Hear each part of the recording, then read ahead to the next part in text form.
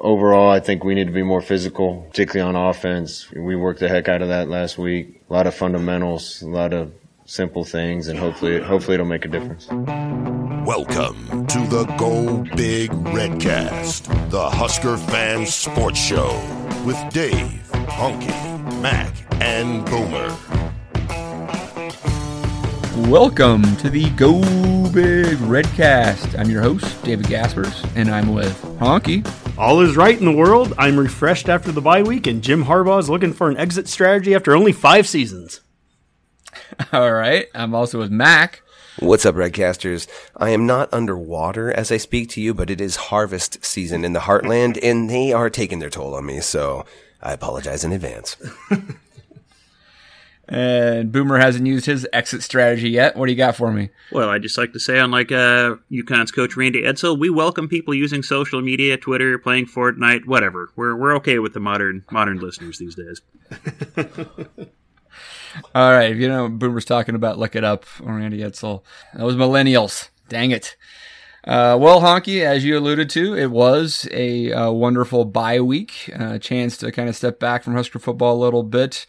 You know, maybe do some other stuff or just catch up on other football. I'll start with you, Honk. What'd you do over the bye week?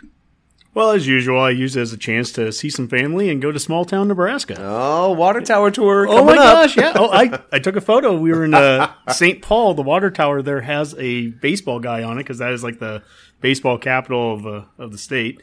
But they also have a distillery and a winery there, so that also draws my family. But it was a lot of fun. Didn't get to watch a whole lot of football, which didn't kill me, although I did get to see the very end of the Wisconsin game, so that was kind of interesting. But just a good weekend. I honestly, I'm refreshed. It was good to get away for a week, Dave.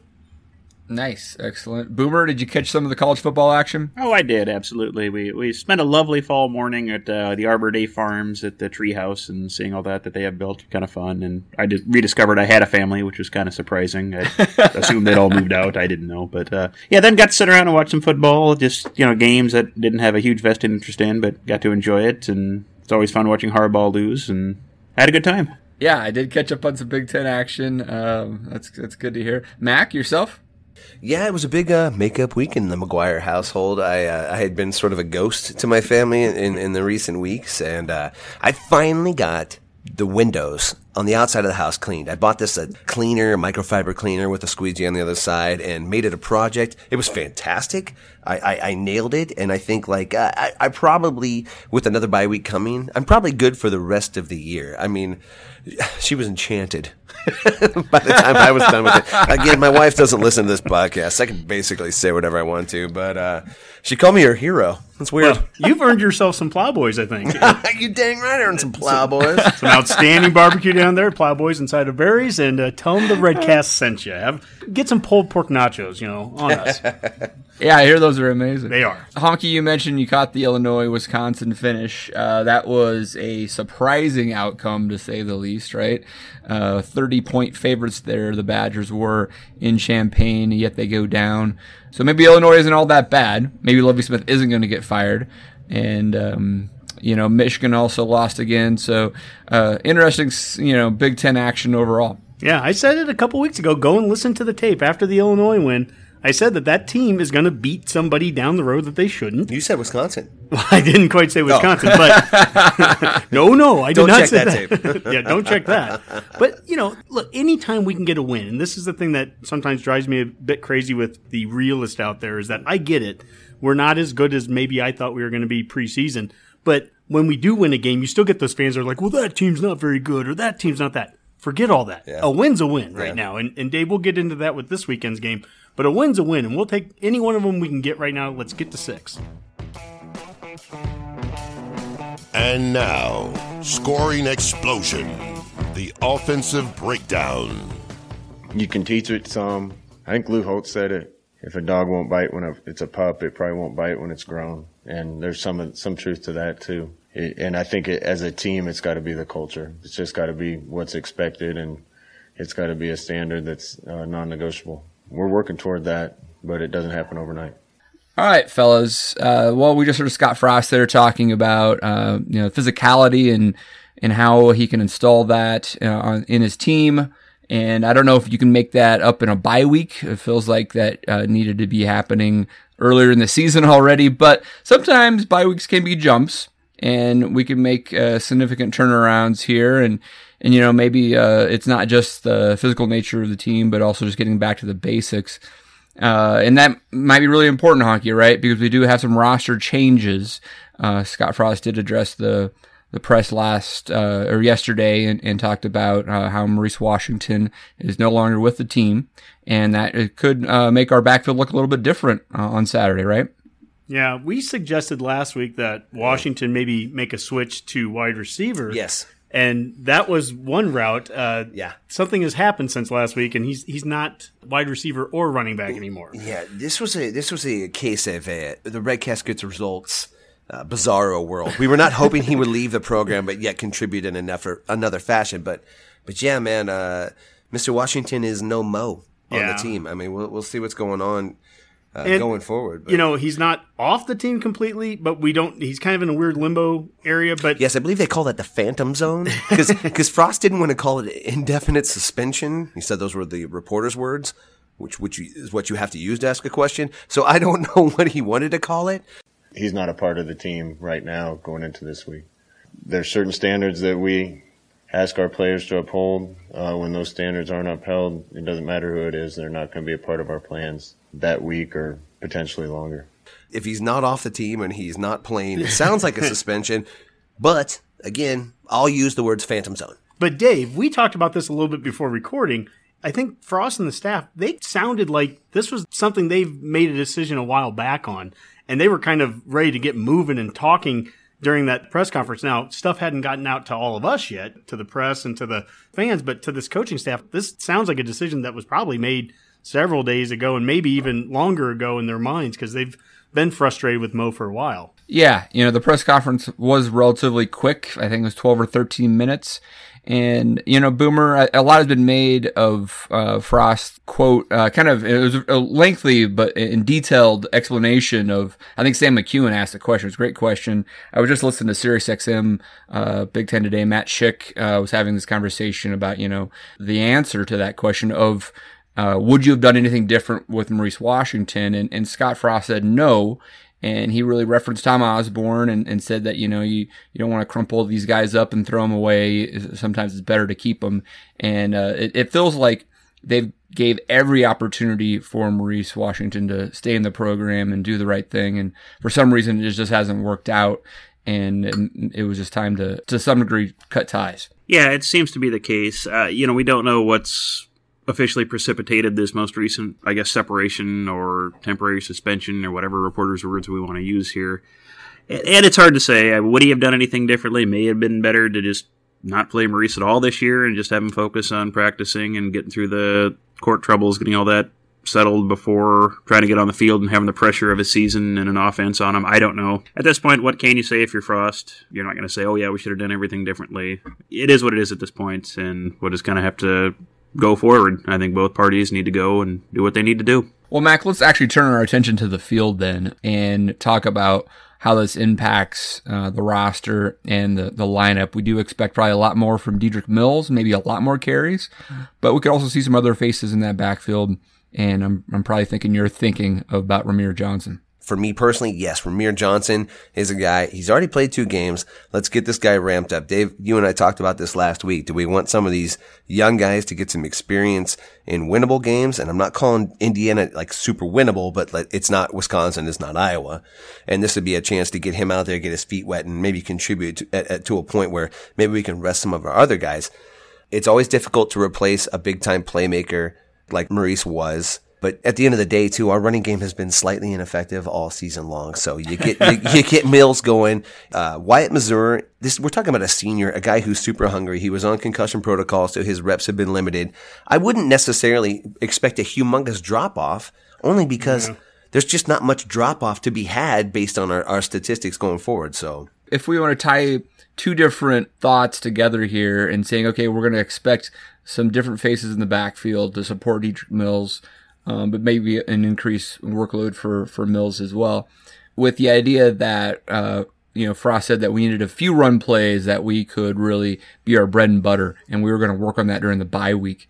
So to Mac's point, if they've known that Maurice has been off now for a week plus, they've been able to rep with these players throughout it. What type of bread and butter play? It's harder to say than what you expect. And who best fits maybe that run game? Is it Mills or is it something like a Johnson or someone in between? To start with that, Washington wasn't practicing last week. Right. And so this is something the staff has been planning for, obviously, for a while.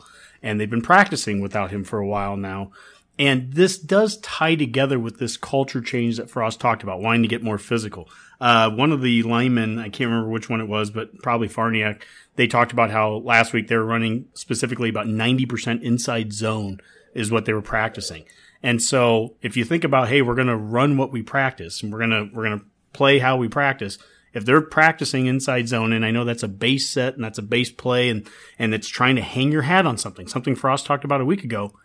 If you're asking me who a running back is that's going to do that, Mills, every day. For sure. In fact, Frost even referenced back to where Mills probably looked at his best was in the I formation when he was in the fullback spot because it was just go straight ahead and just run. It wasn't, it's not really part of the Frost offense. It's just run straight ahead and go. But that was where he was at his best. He's getting better at it all the time. I think probably the big thing was the vision and a little bit of patience in running in our kind of scheme.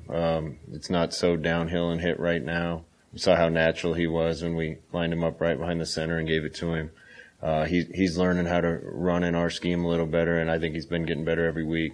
And I think they want to try to get some of that physical running style instilled again in this team, and it will be out of the shotgun, it will be out of the spread. But I think Mills is number one to do that.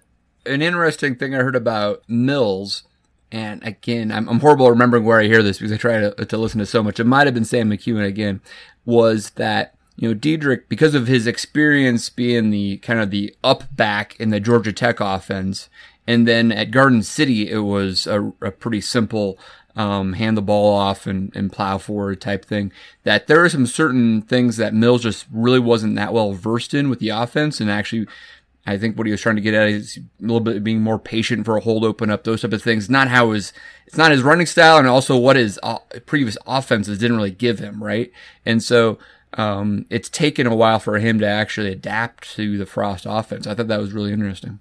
Yeah, and we've kind of seen that and sort of documented that along the way, because certainly those first few games, there was no question he was hitting the hole as hard as he could, but it was just like ramming into a wall without ever looking. And then as he progressed, he started to kind of look up. And, the whole point of that Nebraska drill they do is to read the angle of your up man blocker's rear end so you know which way to cut. And that just takes time. And if you're not looking. And if you're not looking, if your head's down, and if your quarterback is jumping up in the air to catch the ball before you can look at it, you don't even know if you're going to get the ball. Yeah. So there's just a lot of things that at the beginning of the season where we were kind of stacked up against it. And now hopefully with this bye week, everybody getting a little healthier and this practice on the inside zone. And listen, Mo's gone. I don't know how the distribution of reps has been in practice, but like we've talked about, Mo's been gone for a week. We know that for sure. So you have to get these guys ready to go.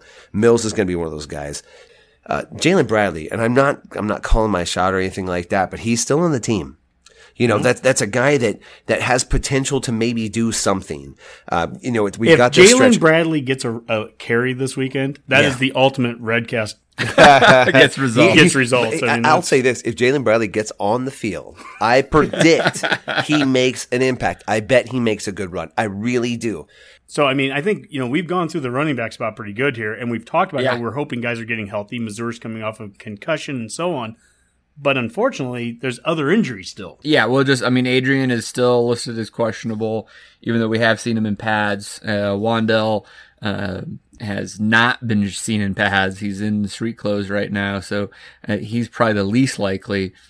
Really hard to make a read here on who's going to play or not. We saw Adrian in pads last week too, so it's hard to say. Whoever's throwing the ball and running at that quarterback position, it'll be also interesting to see if they have more targets to throw to, right? Are we going to see some of these freshmen more, someone like Darian Chase, Jamie Nance, etc., get on the field and start making an impact? And that's, I mean, it's interesting. It's like we've had all these discussions about the offensive line. We just talked a lot about the running backs, but if the offensive line hasn't improved over the last 10 days and can make some holes for that running back crew, it doesn't make a lot of difference. Same thing as like, offensively, can we get some vertical passing that maybe rips the top off of the defense, opens up the running lanes, right? Yep. Well, the depth chart that came out yesterday, the O-line hasn't changed at all from a starting lineup standpoint.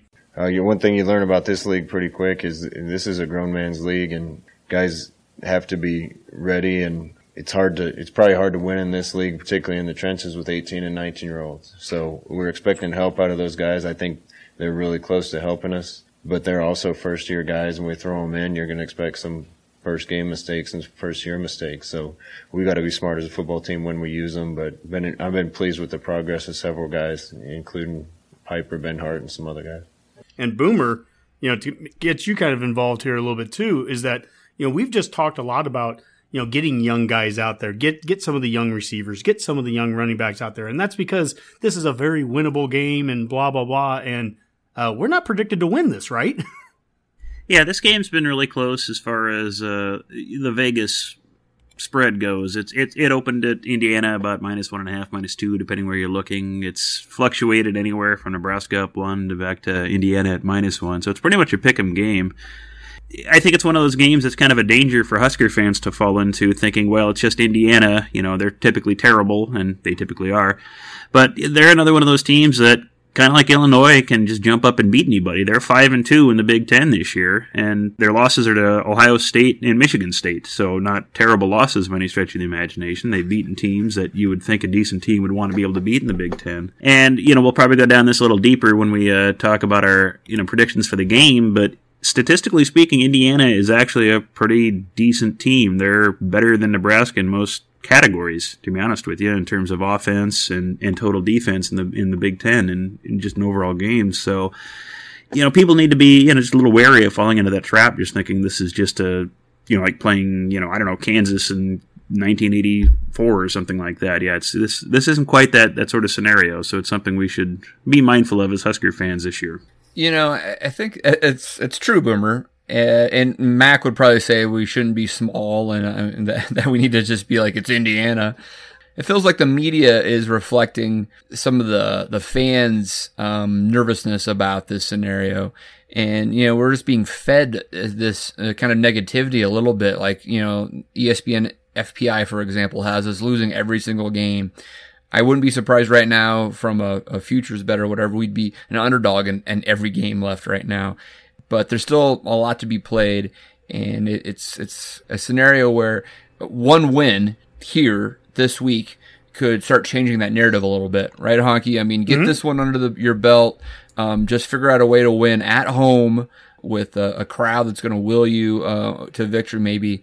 And then you look to Purdue and kind of build a little bit on that, and then you're maybe you're 6-3 and you're feeling a little bit better about yourself. We actually asked that question today on Twitter, Dave, about the last 5 remaining games. Do you think we're going to go 4-1 or better, 3-2, 2-3, or 1-4 and worse? Those are your 4 options.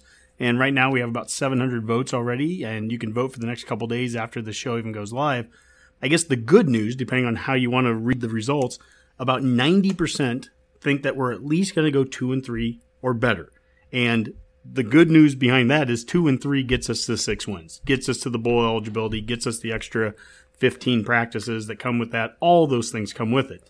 But when you actually break down the numbers, 38% think we're going to go 2-3, 43% think we're going to go 3-2. So I mean, the bulk of them are in the middle of that. I can live with that. Definitely, that's reasonable. People are definitely thinking Iowa and Wisconsin are losses there.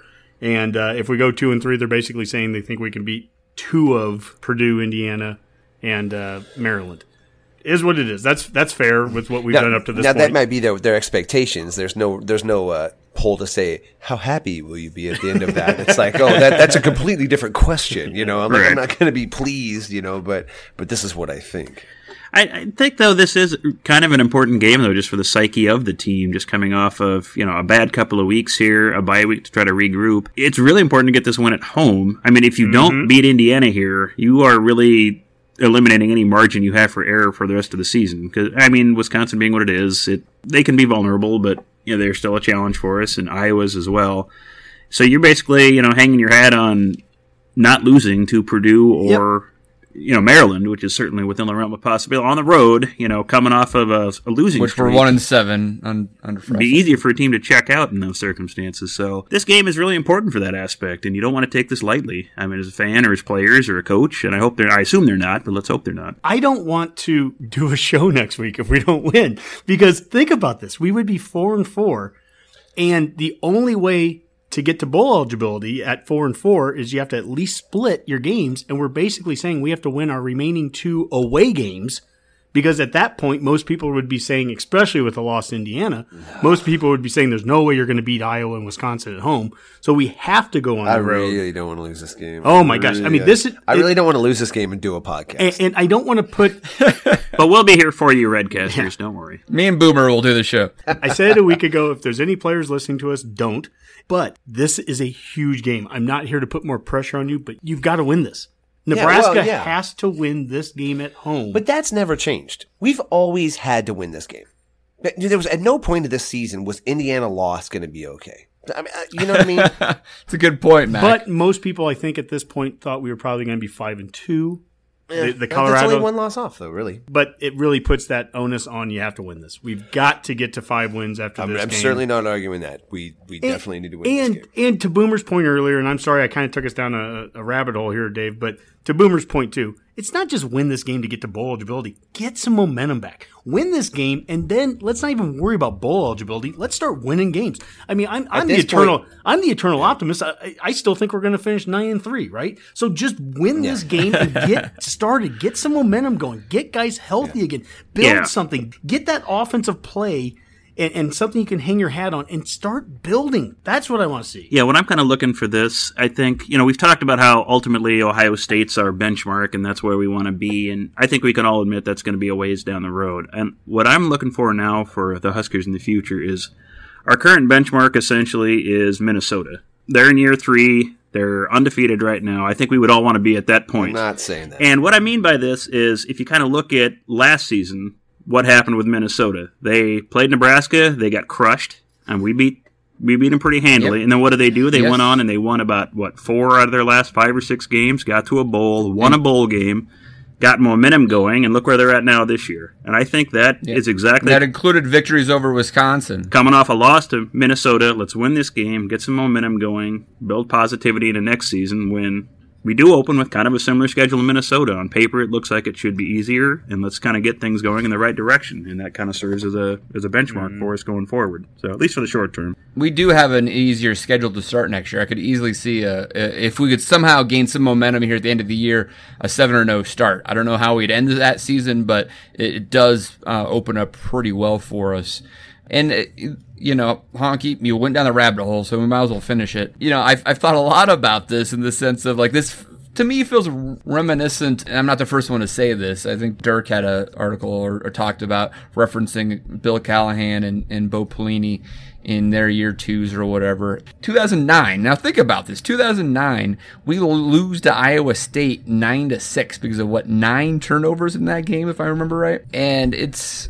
we're 4-3 at that point. I remember I was living down in Texas, and me and Boomer, I remember who called who, but I'm walking around this park outside my house, and I'm just lamenting. I'm like, I don't know if Bo's gonna get this done. This is a horrible performance. This is embarrassing. Blah blah blah. And sure enough, everything turned around, and we go to the Big 12 championship game, and we throttle Arizona in the Holiday Bowl. 33-0, and everything looks great by the end of the year. So things can change and change dramatically sometimes, and so you have to take each week for what it is. And Adrian gets healthy, and the offense just even gets remotely better here. Suddenly we're more competitive, and we go in the right direction. Well, Dave, I think maybe to kind of put an end on that, too, is this is a game that all 4 of us went to. Maybe the only game we've ever all been to together was 2008 Oklahoma. And it's one of my proudest moments because it's one of the worst games that we've gone to see. And we've seen a ton of them, right? But we were down, I think, 35-0. You two have seen some awful. But we were down games together. 35-0 at the end of the first quarter. Game goes terrible. We lose it badly, but we don't leave early. And instead of, boo-hooing and everything, Mac, you and I, we walked down to the tunnel where the players come off. We clapped the players off the field. And now, if my memory serves correctly, we were 5-4 at that point. And I just remember how proud I was that we clapped the team off. We wanted to support them for the rest of the season. They turned around. They won the last 4 games. Once again, the Red Caskets results. Again, that's where we're at right now. I mean, we need some momentum. This has been kind of a negative season up to this point. I've heard some media people talking about how Frost seems really down right now in the press conferences and everything. We just need some positive momentum. We need something good to happen. And that let's get it started. happen. So let's get it started this week, Dave. It's time to throw the bones. Yep, we're gonna wear the alternate jerseys this week. So I told the team this morning, if we're gonna wear them, they better show up and play with an attitude that makes the Black Shirt alumni proud.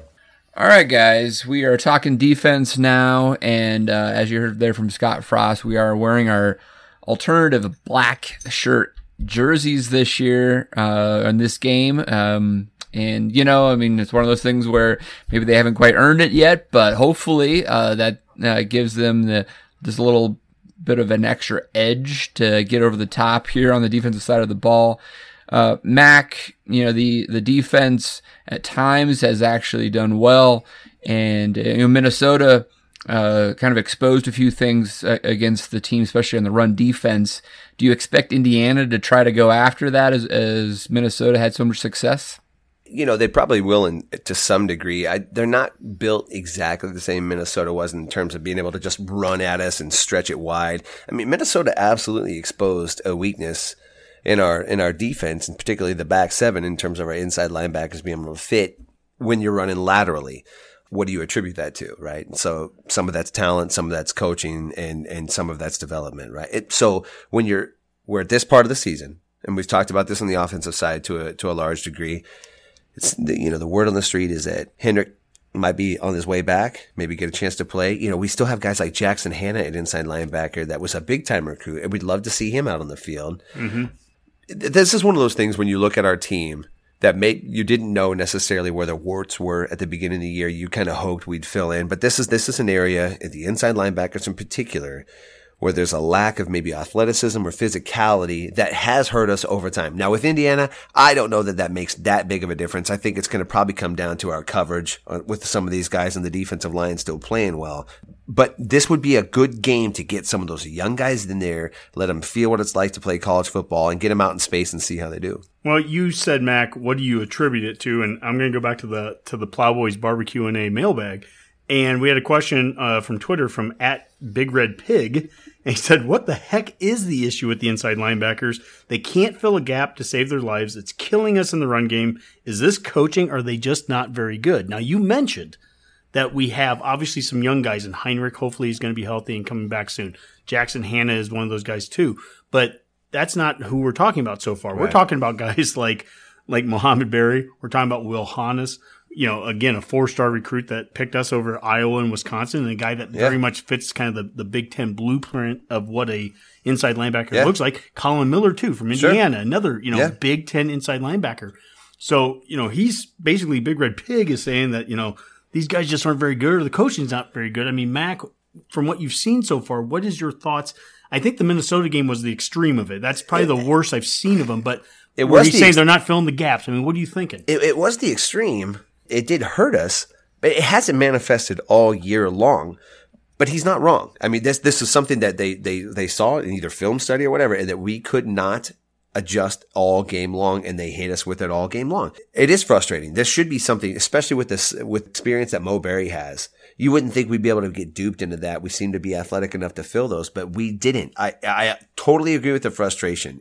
Let me ask it a different way, Mac, and maybe kind of break it down, just the X's and O's a little bit here. And Honky, you can join on this, but we've talked a lot about run fits here the last 10 days. It's been really interesting in the sense of you've got the 3 down linemen, and in that scenario, they're kind of moving sideways, right? Mm-hmm. The offensive line is trying to push them one direction or the other. Mm-hmm. And then is the run fit issue mainly related to cutbacks in the sense of someone like one of the Minnesota running backs would wait and be patient, and then eventually they'd see a hole back and they'd cut back, and that's where Mo Berry or Will Honus or Alex Davis needed to be, and they had put themselves out of position? Is that how that run fit? Is that how the defense is supposed to work? Is that guy stays and makes sure he's protecting a gap per se? That's exactly how it's supposed to go. Like your backside guy never loses containment to the outside as everybody's kind of filling to the side. The defensive line's job is either to occupy one or more blockers and just keep those linemen off of our linebackers so they can go fill the edges. So in this instance, let's take our inside linebackers, because I think that was the question. It sounds like they were over pursuing maybe a little bit too much, or was it something that they just weren't seeing where the ball was at, and got too anxious and got kind of caught up into the traffic? What was going on there against Minnesota? It's interesting. I think with Minnesota, PJ Fleck identified that in his post-game press conference. And I almost think it was an over-exaggeration by Minnesota to really stretch it wide in hopes that those cutback lanes would be open based on bad fills from our linebackers, because he saw some inexperience or he saw some tendencies on film that exposed us for those kind of back-end cuts, because the defensive line was doing good. And we've talked about this before too, but it's so hard to tell in the moment of a game. Sometimes you feel like you're being out-physicaled just because they're running on you, but then when you go back and you're looking like, well, no, they weren't moving the line of scrimmage per se, but they were patient and they were finding those cutback lanes, and we had linebackers trying to fill to a side, aggressively like we should be, but they were losing backside containment. That's something that they identified on film. That's something within a bye weeks of time that we should be addressing and looking at. That's a self-scout that they talk about doing all the time. So I don't know, Dave. Is it scheme to a degree? Some of it is make a play. Like we're flowing to the ball. Watch the guy and wait for that cutback. You see what he sees. You know where the soft spots are. It's a combination of exposing where we're weak in not just experience, but athleticism, and just being less predictable on defense. All right. Well, we kind of broke down the linebackers quite a bit there off of that Plowboys barbecue and a question, right, Honk? Yep. But it kind of makes me think about the defensive line's role in that just a little bit. And I think it's important to frame that conversation a little bit on that three-man front and what those guys' responsibilities are playing, like, a two-gap technique or whatever that is. Could you maybe talk a little bit about how that interacts with those linebackers? Yeah, that two-gap is an important thing. We've talked about this a lot in the past with 3-4 and 4-3 defenses and why it's difficult and, what their role is in that. And when you're playing a two-gap defense as a D lineman, you're standing up a guy and you're essentially playing both sides of him. So you can imagine why it's important to get big, strong guys that can do that. Yeah, this is either why recruiting is incredibly important or development becomes incredibly important. Yeah. And it doesn't matter if you're 3-4 or 4-3. You can be a two-gap in both of them. We were a two-gap defense under Pelini. And think of a guy like Ndamukong Suh, and just incredible strength. He's pretty good. Yeah, incredible player. But that guy used to stand dudes up, play both sides of them, and of course he would just throw them to the side and make the play. But a lot of times with defensive linemen, and what we're doing right now, Dave, we're not necessarily asking defensive linemen to make plays. We're asking guys to stand guys up. We're asking guys to play both sides of a lineman playing two gaps. But at the end of the day, you're holding guys up, you're taking up blockers, and you're expecting those linebackers to make those tackles. And so, to Minnesota's credit, and I really have to say this, and it's hard because Boomer, what do you call PJ Fleck, a coach business casual? Is that right? Yeah, that's exactly it. Yeah, coach business casual. Yeah. Okay, so you got to give him a little bit of credit. I think he really game planned us well, and he got our linebackers out of position, and he probably saw something that they'd been doing on tape. But I think overall the D-line did its role against Minnesota. Well, Mac, you mentioned kind of the recruiting and development part of this whole thing, and we are expecting some younger players potentially to see some time here, whether it's against Indiana or going forward in the rest of the season. I don't know if that means out the D-line per se, but maybe the linebackers or even secondary players that you could see showing themselves here against Indiana. The defensive side will be interesting.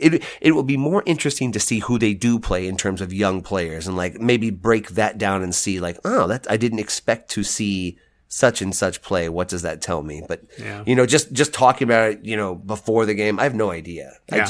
I just think in general, Dave, the discussion about playing young guys is all about the fact that we have to manufacture some depth here the last 5 weeks. And whether that means pulling guys out of red shirts or just maximizing the 4 weeks of games, the 4 games you can play under the redshirt rule, however they choose to do it, offensively and defensively and special teams, whatever it is that we've got to find a way to get more depth out there on the field somehow.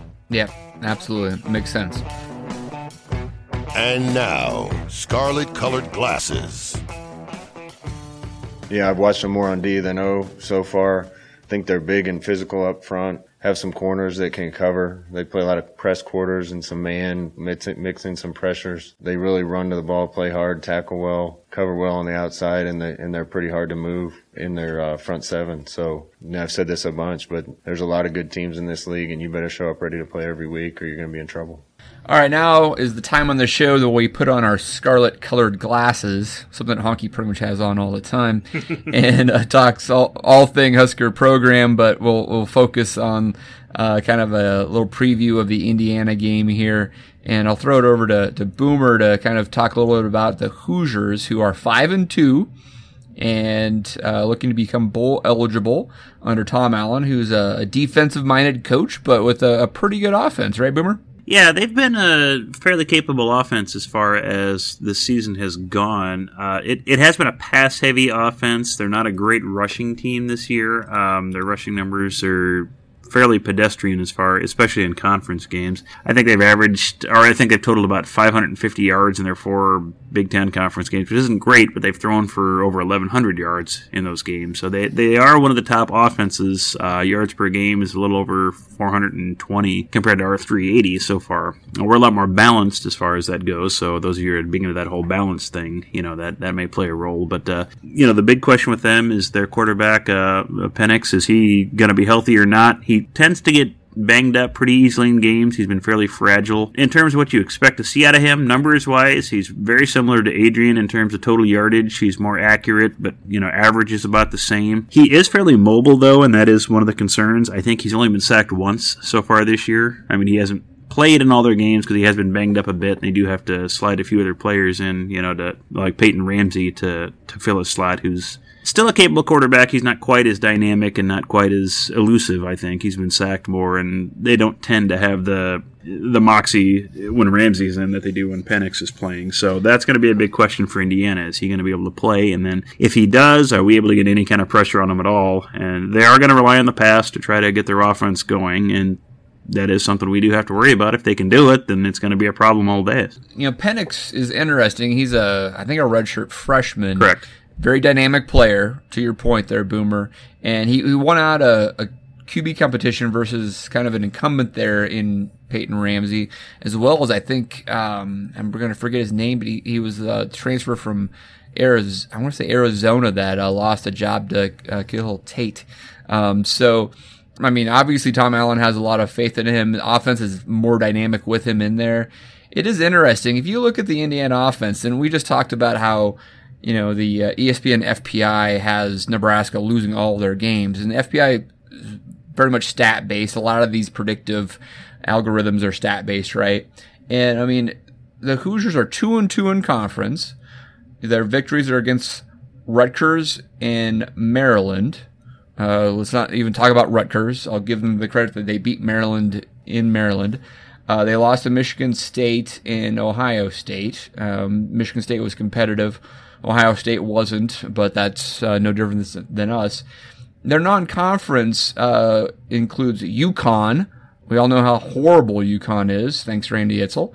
Eastern Illinois, and then they beat Ball State by 10. So, I mean, I think Nebraska might be 5-2 with that schedule too, as well, right, Honk? So maybe the Hoosiers are a little bit bloated with stats because of the schedule, and we can pose a little different level of competition for them. Yeah, no, that's certainly the case. As far as trying to compare us to other teams, to me, it's just about us playing better. It really is. I mean, this has to be a week to get better. It's a week where you do your business at home and beat this team that I believe we're not going to be small, Mac. Exactly. We need to beat this team. Correct. Okay? Now, where this team challenges us, if Penix is available, and we don't know this certainly yet, but this guy is a mobile quarterback, and that guy scares the death out of me. If it is Peyton Ramsey that goes instead of Penix, that's a different style of QB to prepare for. I'm not saying easier. I'm just saying different. And so we need to be prepared to be able to play either style of QB, Mac, that we're going to see there. This is kind of the common theme, except with the exception of a couple games this year. But it's always, what are we going to play our best football? And if we play our best football, I believe for the most part, we win our schedule. There's going to be exceptions with, like Wisconsin, Ohio State, Iowa. I'll even throw Minnesota in there based on how badly they beat us. But you're not going to tell me we played our best football against Minnesota either. So whatever that ends up being, let's face it, we have not seen this staff after a bye week yet. There's no data on this. They've never had a bye week. They've been snaked. Yeah, it's crazy. They've been snaked. It's crazy that we have a quarterback who's been with the staff for 3 years, but he's only been in Nebraska for 2. And it's crazy that this entire staff has been together this entire time without a bye week. So there's 4 years without a bye week. So we don't know how they'll respond. Let's hope they set a precedent with a win afterwards. And this is the start of that. So we should be healthy. We should be fresh. We should be schemed up and ready to go. I don't know who our quarterback's going to be either. And on their defensive side, so who are they going to prepare for? Like now all of a sudden we don't have Maurice Washington. So who's our running back going to be? There's some questions about what we're going to look like too. At the end of the day, snap's good. No penalties, no self-inflicted wounds. I think we win. And that's just kind of how I'm going to feel, because I'm not small, Husker fans. I'm not small, Redcasters. And join me. I'm going to get a tattoo. I'm just going to say not small. Don't be Actually, I'm not going to get that tattoo. That's a terrible tattoo. Nobody get that tattoo. Where are you putting that tattoo at? Don't be small. Don't worry about it, honk. On his heel, left heel. It's going to be my tramp stamp.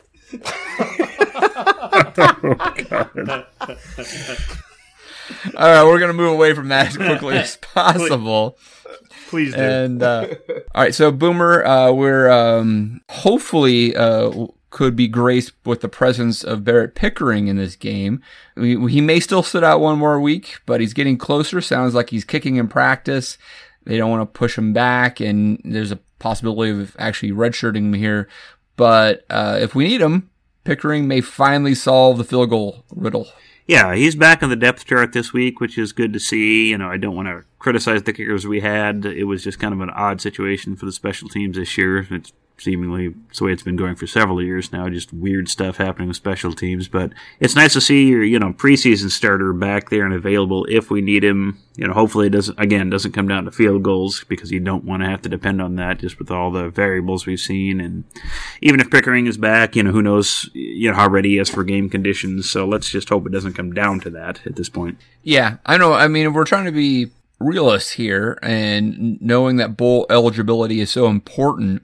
If this game's in the second half and we're in a tight game and we need a couple field goals to be made, it changes the dynamic of the offense if we know we're going to get 3 points if we get inside the 25-yard line or so.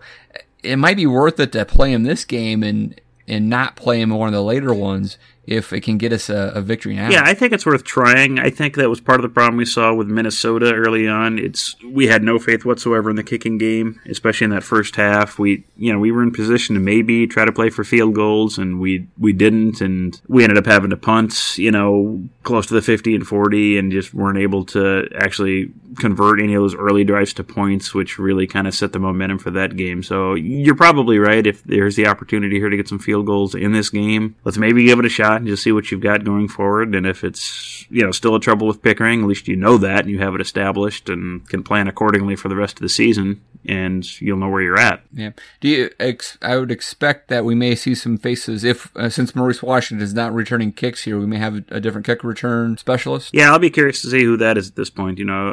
He's out. You can't put Wandell back there if you wanted somebody dynamic. So who knows at this point? I think you just see who's excited to play and who wants to catch a ball and who wants to try to return something. And, Spielman was having some issues, fielding punts, like he's had all season, just this might be a great week to just mix things up Missouri. and put some people back there and see what they can do. Yeah, why not? What do you have to lose at this If you point? are playing Ramir Johnson, that's a logical spot for him too. Right? Yeah, I mean, if you're already burning his red shirt, just let's put him back there too. See what he can do. Absolutely. We'll put a Jamie Nance back there. Put a, the fact is, everybody that we've had returning kicks this year is either hurt or not on the team right now.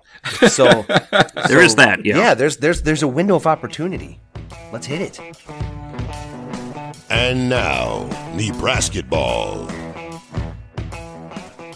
That's one of the great things about Nebraska. We have two things going for us as much as any in the country. One is the support with our fans. The Memorial Stadium's been sold out since 1962, which is unbelievable, and we've sold every seat for our upcoming season. And the other one is the facilities. I think our facilities are as nice as any in the country. So, again, we're excited to go out there. We just want to put a product on the floor that makes our fans proud. All right, guys. Bye week is a perfect time to talk a little Neebrasketball. Season is almost upon us, and there was media day recently. So Fred Hoiberg and his brand new gang of Huskers are ready to take on the season. It is a very new team. We have pretty much an entirely flipped roster, as we discussed while that was occurring, right, last spring. We have Thor back and Deshaun Burke, who really didn't actually play with us at all. And so it's a very new team out there, but a lot of potential. Honky, let's start this off a little bit with the fact that I know BTN actually went on the Italy trip with the team. And so we're going to be treated, I think it's next Monday, to a 3-part series of kind of documentary on that trip. So it'll be nice to get that publicity, and maybe that's a chance to learn and familiarize yourself with some of these Husker players. Husker fans, Redcasters out there, if you are sitting there saying, I don't know any of these guys, I'm just not familiar with who's on this team, you're not alone, because I don't know them either yet. Of our 16 players, 14 of them are brand new. The only player returning that had any Big Ten action last year was Thor, who averaged 2 points and 1 rebound. So we don't have a lot of production coming back. Deshaun Burke was a player who's been really good for us so far in the preseason that sat out a year ago. So he was able to watch what the Big Ten is all about. And Boomer, you and I, we went to the opening night after going to Plowboys and eating some delicious barbecue there over at Barry's. Boomer and I went to the opening night, and literally we are looking down this entire roster, and we're like, we don't know these guys yet either. Yeah, the photographic rosters were helpful. Yeah. but it comes back to the point about expectations on the season. And I'm going to ask a question here from our Plowboys Barbecue and A, and this is from Believe in Fred. He goes, I have zero expectations for the season because I have nothing I realistically feel can be used as a baseline for a measuring stick. So perhaps the conversation isn't about what are the expectations, rather, can one truly have any valid expectations for the season? And if you do, Dave, you're our basketball expert. If you do have expectations, what are they based off of? It's a really great question there. I mean, not having any expectations it's an odd statement. I mean, you could have low expectations, which means you don't expect to win a lot, or you could have high expectations and think you're going to make a deep run in the tournament. Hopefully we're somewhere in the middle there, likely, on that spectrum. So I don't want to say I have low expectations, but with a team like this, where we probably have enough talent to say that we could be competitive in Division I. Maybe not, Big Ten's good. So, and we're probably lacking the size that we typically would want to compete in the Big Ten. So that's going to be interesting to see how we match up against some of these Big Ten teams as we go forward. But, I mean, I think we're going to be good enough to win a fair amount of our non-conference, and then it's a matter of how well this team gels. And I would expect that some games, just because of the matchup or the chemistry, we're going to look pretty good. And then the next game, we're going to look like a disaster, right? It's going to have some ebbs and flows, ups and downs, right? And that's where we're going to have some patience, I think, to let these guys get better. And maybe by the end of the year, they really start to come together, because there's some talented guys that are on this team. They just not played at all with one another. So someone like Cam Mack, who missed the Italy trip, and we found out that his illness that kept him from going was Crohn's disease, which is something that he can control now that it's been diagnosed. But, there's just haven't had a lot of opportunities to play as a group. And Cam Mack is a serious talent. And so once we get these type of guys starting to play together, starting to synchronize, we could see some pretty fun basketball. I have a question as a non-Kool-Aid drinking basketball fan. I mean, I'm very. And there's not. We don't Kool-Aid serve Kool-Aid drinking. in basketball. No, there's no. Well, I mean, I'm not saying necessarily you guys are drinking Kool-Aid, but when Beller asked the question, what are the expectations? I have zero. And I expect that we will play basketball. That's what I expect. There will be games, and we may win or we may lose. I don't know. But to look at this team and say, what's the barometer of success? What would you look at and say? And it's so hard to say because you don't know who these players are. But short of a win-loss expectation, are you looking at a culture thing or are you looking at a style? If Hoiberg is able to implement his offense or defense to a point where you can see it on the court, is that enough this year? And if that is enough, what would that manifest in wins? It's hard to put a number on where I expect to win this many games. I'm going to call this number a success. That I don't think we're capable of doing at this point because this team is kind of a bit of a cipher. But I think, we've seen a little bit of what they can do on that Euro trip. They played pretty well against some European teams. So that was nice to see. But I think what I want to see when I'm going to measure success in this year is the non-conference schedule. It is a bit softer than what we had scheduled with, the Miles teams. We're not playing a lot of great teams in our non-conference this year. We're just not. They're fairly easy. And honestly, I think that's what you need to play in this first season. So what I want to see is, how do we play by, come January? There'll be a few Big Ten games scattered in there. But let's see how well this team has come together. Are they gelling? Are they looking like a team? Are they playing games? Have they kind of figured out roles? And do they know what they want to do at that point? Are we going to go on a deep run in the Big Ten? Probably not. That's asking a lot this year. The Big Ten is going to be good. They're not going to be the down Big Ten we had a couple of years ago with Miles. But are we going to be able to pull off some upsets? That's what I hope for. A solid non-conference, by the end of the non-conference, are we looking like a basketball team that knows each other, knows their roles? Are we playing more aggressively than we did in the Miles regime where it was mostly just, sad to say, it was guys standing around not knowing what to do, and then the clock runs out and we have to throw up a miracle ball and hope something happens? I think we're not going to be doing that, and that's what I want to see right around January. And I think if we can do that, I'll call the season a success. Mac, you had mentioned, what's the Hoiberg defense going to look like? And I can tell you right now, this isn't about Hoiberg's defense. He doesn't even talk about defense. That's up to Doc. That's the Doc Sadler Kickers. defense. He doesn't speak about it. Yeah, this is the Sadler defense. I have no expectations right now for this season. And I say that in the best way. I really don't. To Boomer's point, we don't have to be great to have a really good record at the end of non-conference. And that's because that schedule is built perfectly for this. But right now, I think if you ask Coach Hoiberg, what we want to see out of this team in this year one, we don't have the size from a rebounding standpoint to win with that. That's not going to be the thing that's going to win games for us. It's going to be about pace. We're going to be undersized at pretty much every position. So we're going to have to try to play fast, get out, play with great pace, and try to win games that way. We are going to not only pace, but space, right? We're going to spread people out. We're going to shoot threes or hit layups. That's about it. And defensively, there could be some matchup problems against some of the bigger Big Ten teams. There's no doubt about it. That could change quickly. I think a couple of the guys that are sitting out, Derek Walker, the Tennessee transfer in particular, is a big body guy that would quickly solve that in year two.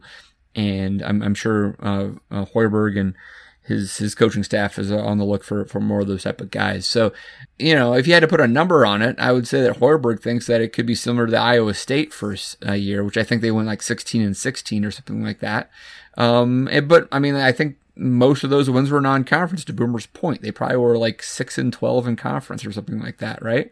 Dave, if we won enough games in year one to make any kind of postseason, I'd be ecstatic. Anything that at the end of, when we're hitting March, if we have any kind of extra practices, with this staff, I think that would be a great thing. Yeah. But I'm kind of interested in your thought on this. What is the relationship, or how do you kind of see how Hoiberg and Sadler work together? You hear about this where Hoiberg is so offensively minded. to the point where he doesn't even talk defense with players. And then Sadler, who is just in the perfect role right now in his career. He is a defensive-minded guy, and as we knew for 7 years that he was here, didn't care about offense. Now he can just focus on the defense. So, I mean, Dave, how do you kind of envision how that works together? They've obviously worked together at Iowa State and everything, but we kind of have the offense and defensive coordinators together. So how do you envision that working in year one? Yeah, it's really interesting. Obviously, it's worked before, so you have to have a little bit of faith in that relationship. It is, I mean, the World Herald had a great preview article about Doc Sadler and his return. And it talked a little bit about how there's this kind of irony in the sense that Hoiberg wants to hit a lot of threes and a lot of layups. And really, Sadler is a defensive guy who doesn't mind giving up three-pointers because he doesn't think he's going to lose from behind the arc. Dave, actually, to that point, he even talked about last year that the game that he gave up the most three-pointers when he was with Southern Miss, they won. I think they gave up it was something like 17 three-pointers in some game, and he proudly said, we won that game by 10 points. Yep. I don't even know who the opponent was, but exactly to your point there. I mean, I'm not trying to create friction here, but it feels like there's a little bit of a difference between those two. So it's how they kind of marry their two philosophies together. But again, to your point earlier, they have worked together before doing this. Right. The key there, I think, in my opinion, is that Hoiberg's offense isn't just three-pointers. He also wants layups and dunks, etc. And that's what Sadler's trying to stop, right? Against us. And that's what Fred's offense, because of the space, can create is easy shots. And so, that's a very important component of the Hoiberg offense. So do not just get hung up on the 3-point shooting, although we will take a lot of them. And now, Around the Van Horn. All right, good stuff, guys. Since we're talking about other sports, might as well bring up a little baseball just really quickly. Will Bolt, they had the Red-White series, and they also had a couple exhibitions, Wichita State and Kansas, I believe. I think Will Bolt's just trying to get a familiarity with his team and a whole new pitching staff, it seems like. But I think what I want to highlight here really quick is just Bolt's recruiting prowess. And Boomer or Honky, anybody else who's seen this, you might want to chime in. But Will has really doubled down on the local Nebraska recruiting. Cade Povich, I believe, he was a JUCO in Arizona, but someone who left Nebraska, he was able to bring him back in. More recently, Drew Christo. That name may sound familiar. That's Monte Cristo's son, 6'4", 210. Going to be a pretty highly regarded prospect, just recently committed. Several other Omaha Metro and Lincoln guys. And so Will has really focused on the local guys and has had a lot of success recruiting Nebraska kids to play at Nebraska. Yeah, I'll be the last person to claim to have, knowledge to all the guys that we brought in here with baseball. But what I can say is I know that we had issues prior with not always getting all the best in-state kids. And of all the schools across the country, A&M with Bolt at that time, they could come in here and they would bring guys in. Yeah. And so Dave or Boomer, maybe one of you guys know. I mean, do you know the name of the guy that left A&M? Logan Foster. So he left Nebraska to go to A&M, and now he came back to Nebraska. And that's just every red-blooded Nebraskan can like that. We like that we don't want to lose any of these in-state kids, and that is something that Bolt has already, in a very short amount of time, kind of said, look, we're going to secure those borders. And I think that's a very important step moving forward. Yeah, that was something, if you go back and listen to our shows from last year, that was one of the points that we really wanted with whoever we brought in as a head coach, to keep the good Nebraska talent here, because we were losing them to A&M, especially, in other schools. And that's a good thing to see from Will Bolt, and I think it's a definite positive step. He is hitting the recruiting hard, and that's something you have to do to succeed here in a Big Ten school and a Northern school playing baseball. So far, so good. Yeah, should be really interesting, and there is a lot of returning talent there. They do need to figure out some the pitching rotation.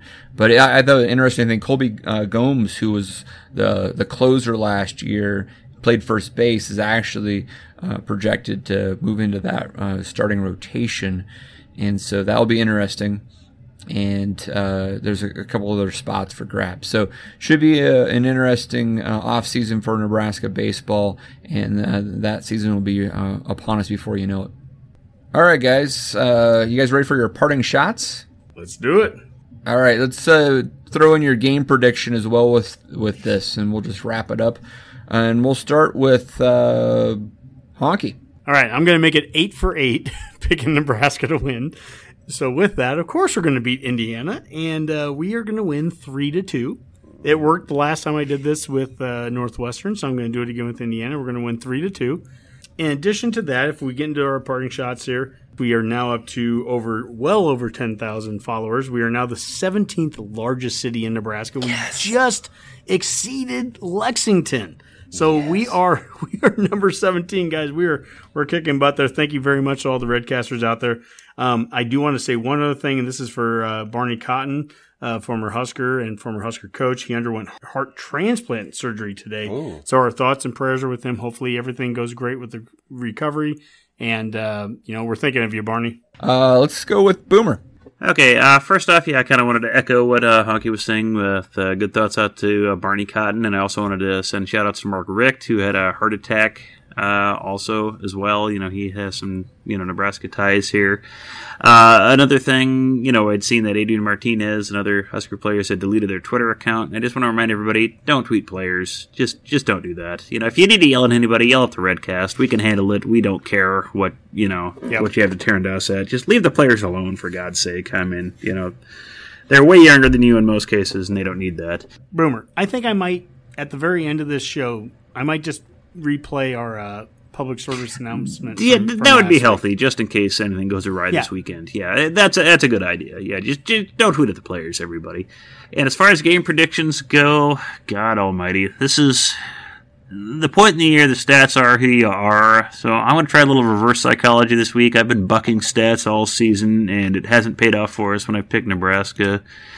Stats on this favor Indiana. Their defense is about 100 yards better a game than us. Their offense is better. So I'm going to predict an Indiana victory, but expecting this to go awry so Nebraska wins. So a little reverse psychology on this. But let's say Indiana 31, Nebraska 28. As sad as that is. All right. I like the thought process, Boomer. If it plays out, well thank you. All right, Mac, what do you have? As far as game prediction goes, I'm going to go with the old 31-21 Nebraska. I have no problem picking us winning this game. It's Indiana. This isn't basketball. I don't even understand how we could possibly be not favored. What if Gene Hackman's on the sideline? Is that okay? Yeah. I love you guys. Yeah, I don't. Yeah, this isn't. If they run the swinging gate or whatever, then I'll know. Yeah. This isn't the Hickory Huskers. Yeah, this is L-Town, USA, man. This is Nebraska Huskers. And unfortunately for my parting shot, I don't have any heart attack people to talk to. So you guys all had a heart attack victim, and I just don't have anybody. So I don't have anything. Just throw it to Dave. All right, no problem, Max. Sometimes you can just take a pass on a parting shot. It's not a big deal. Well, I always take a pass on parting shots, so don't worry about it. I do have game prediction, though. I'm going to say Nebraska 27, Indiana 20, something like that. And hopefully it plays out with Boomer's reverse psychology that we get the win that we need here against the Hoosiers. All right, guys. Great show. Had a lot of fun. Hopefully our listeners did too. For now, let's call that a Go Big Redcast. And now a Husker fan public service announcement. Hey, Husker fans. Another game day loss got you down? Feeling like you need to blow off that L-column frustration? What better place to go than... Twitter! I'm gonna log on and do some tweets! Wait, no. You interrupted me there. I don't think you should go on Twitter and... Tell them who should be fired! Somebody better be fired! Yeah, someone definitely needs to be fired for this. Well, I've got a new and better option for you. I'm gonna get on the Twitters, and I'm gonna tweet at them directly. Yeah, as a grown man, I'm gonna tweet this 20-year-old and tell them exactly what I think of him. Gonna be sure to go public with my unhappiness because that will finally get it fixed. Oh, my great-grand island, no! Man, does this sound like you? Well, folks, help is on the way. The next time your game rage wants to burst through your blowhole via your thumb muscles, pull an audible, and instead grab a nice cold frothy glass of Stay Off of Twitter, otherwise known by its acronym of SOOT. That's S-O-O-T. Stay off of Twitter.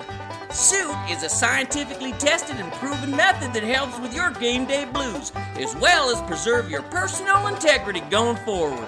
So next time a fumble has you ready to go public with your angry mumble, let SOOT intercept that impulse as you go ahead and pay us on that tweet. See what I did there? This has been a Husker Fan Public Service announcement brought to you by the Association of a Level-Headed Tomorrow.